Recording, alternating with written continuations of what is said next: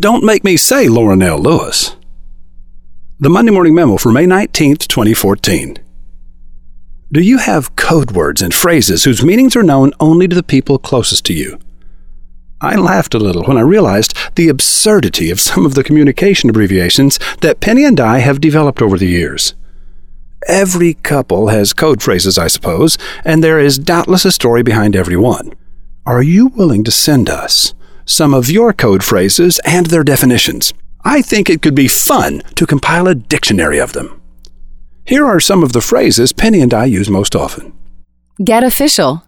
To change from your work clothes into something ugly but comfortable, signifying that you're now officially at home and in for the evening. Foie gras. I would spit this into a napkin if these other people weren't with us. For the love of God, don't eat any of it. Go for the poise.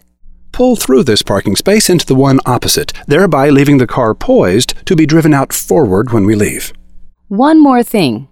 Objection! This is not what we originally agreed. You're changing the deal we made. Preliminary weed eat.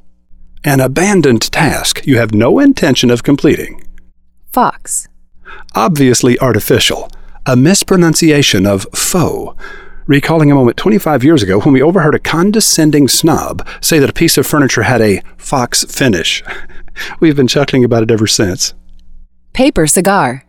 A brilliant improvisation crafted quickly to avoid disaster. Ryegrass. A widespread belief that isn't true. Don't make me say Lauren L. Lewis. Of course I can get it all in one load. I'm a magna cum laude graduate of the Lauren L. Lewis School of Hauling. Will you send us your code phrases and their definitions?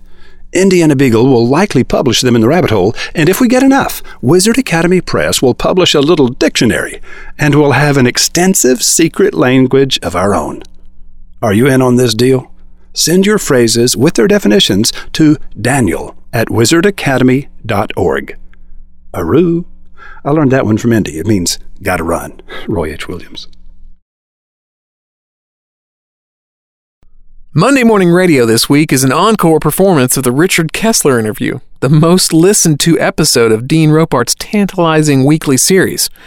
Listen in and you'll understand why this year-old show is the one that keeps everybody talking. MondayMorningRadio.com.